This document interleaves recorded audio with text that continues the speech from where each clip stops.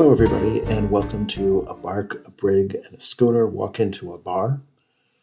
Right now, we're going to jump into our final mini-sode of this break before we get into Season 2.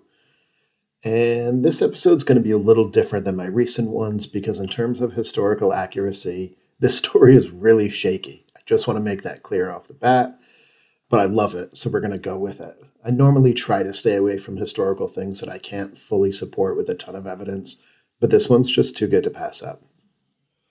So one of the best parts of this podcast is that I don't have to step into my formal academics persona and explain to you that today we'll be conducting an historical analysis of the prevalence of Ursidae on traditional maritime vessels. Instead, I get to say, grab a drink, put up your feet, and listen to an awesome, bizarre story about bears on tall ships.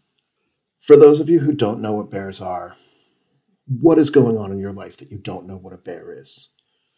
They're the most adorable things that can eat you. On a side note, Google bear without fur if you never want to sleep again. It's terrifying. So let's go back in time to the War of 1812, and more specifically the Battle of Lake Erie, which took place in you guessed it, 1813.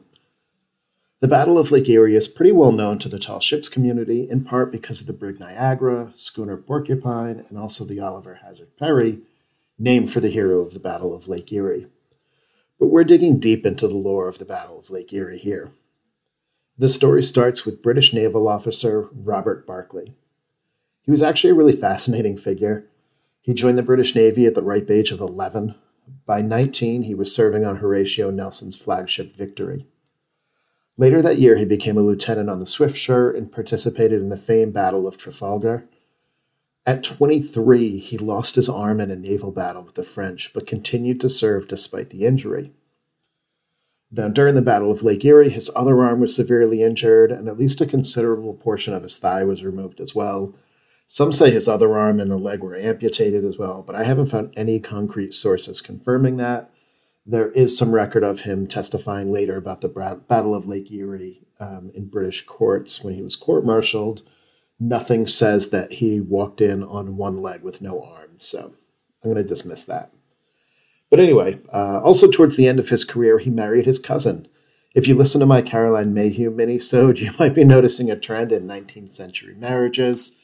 But again, no judgment. Let's move on. So a lot of accounts say that Barclay had a pet bear named Rough Bruin on Great Britain's Lake Erie Squad's flagship, the HMS Detroit. First, let's give credit where credit is due. We've seen dogs, cats, parrots, chickens, and goats on sailing vessels. Not a big deal. It's been done before. It's been done for centuries. But a bear? Bravo! The gall that it takes to approach your crew and say, "Watch your step on deck. There's a caged bear there now," is incredible. It also kind of flies in the face of the idea of having really clear deck space and not many things that lines can get fouled on. Clearly, this bear was more important than his crew's safety. Now, most stories agree that it was a pet, although one story says the plan was to feast on the bear after defeating the Americans, but I'm not sure I really buy that. Have you ever seen a bear's ears? There's no way someone would eat something that cute. But I digress. Okay, so multiple accounts say that Barclay had a single bear on board, but we will get to a conflicting story later, because this is where the story gets crazy. It's said that during the Battle of Lake Erie, an opposing cannon shot blew open Rough Bruin's cage and he escaped. Without getting too into the details of the battle, because let's be honest, do you want to hear about early American naval tactics or bears rampaging on decks? The British initially had the upper hand in the battle, but the Oliver Hazard Perry-led American fleet rallied, overwhelmed the British, and won a decisive victory. But the HMS Detroit was in really rough shape.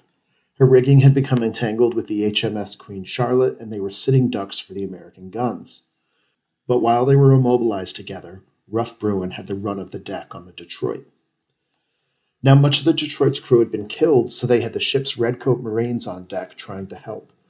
Imagine being a soldier, trained to fight humans, yet you're on the deck of a ship clumsily trying to figure out what all of the lines do while you're getting shot at and there's an angry bear wreaking havoc around you. Some say you can still hear the voices of those doomed sailors on the wind. The scuppers are choked with human hair and brains, and the deck soaked in blood. Bits of cloth in men's hands and splintered bones hang on the jagged ends of the planking. And Rough Bruin, the commander's pet bear, is broken out of his pen, and he's ranging around the deck. Oh God, he's lapping blood. He's eating human flesh. Give me a musket quick or I'll go mad. Okay, so maybe by some people I say, and maybe you still can't hear them, but that was an eyewitness account of what happened on the deck of the ship.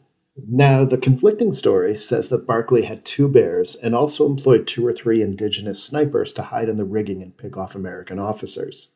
Accounts say that the snipers were so scared that after the first cannon volley, they ran below decks and hid for the rest of the fighting.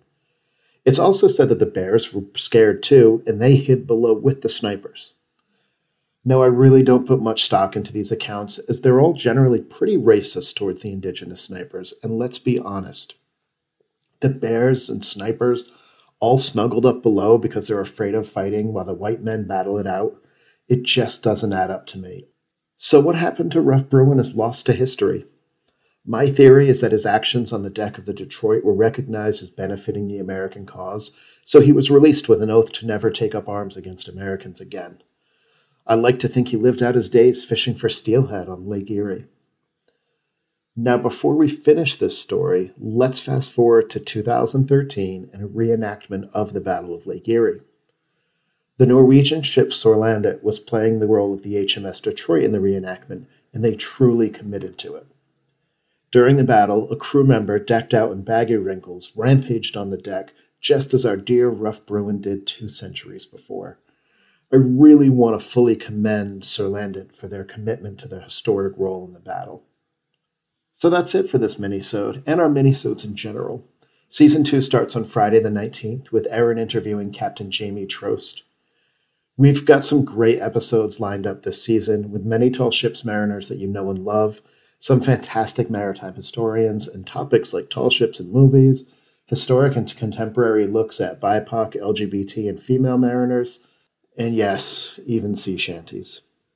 Erin and I want to thank you for listening to Season 1 and these mini-sodes during the break.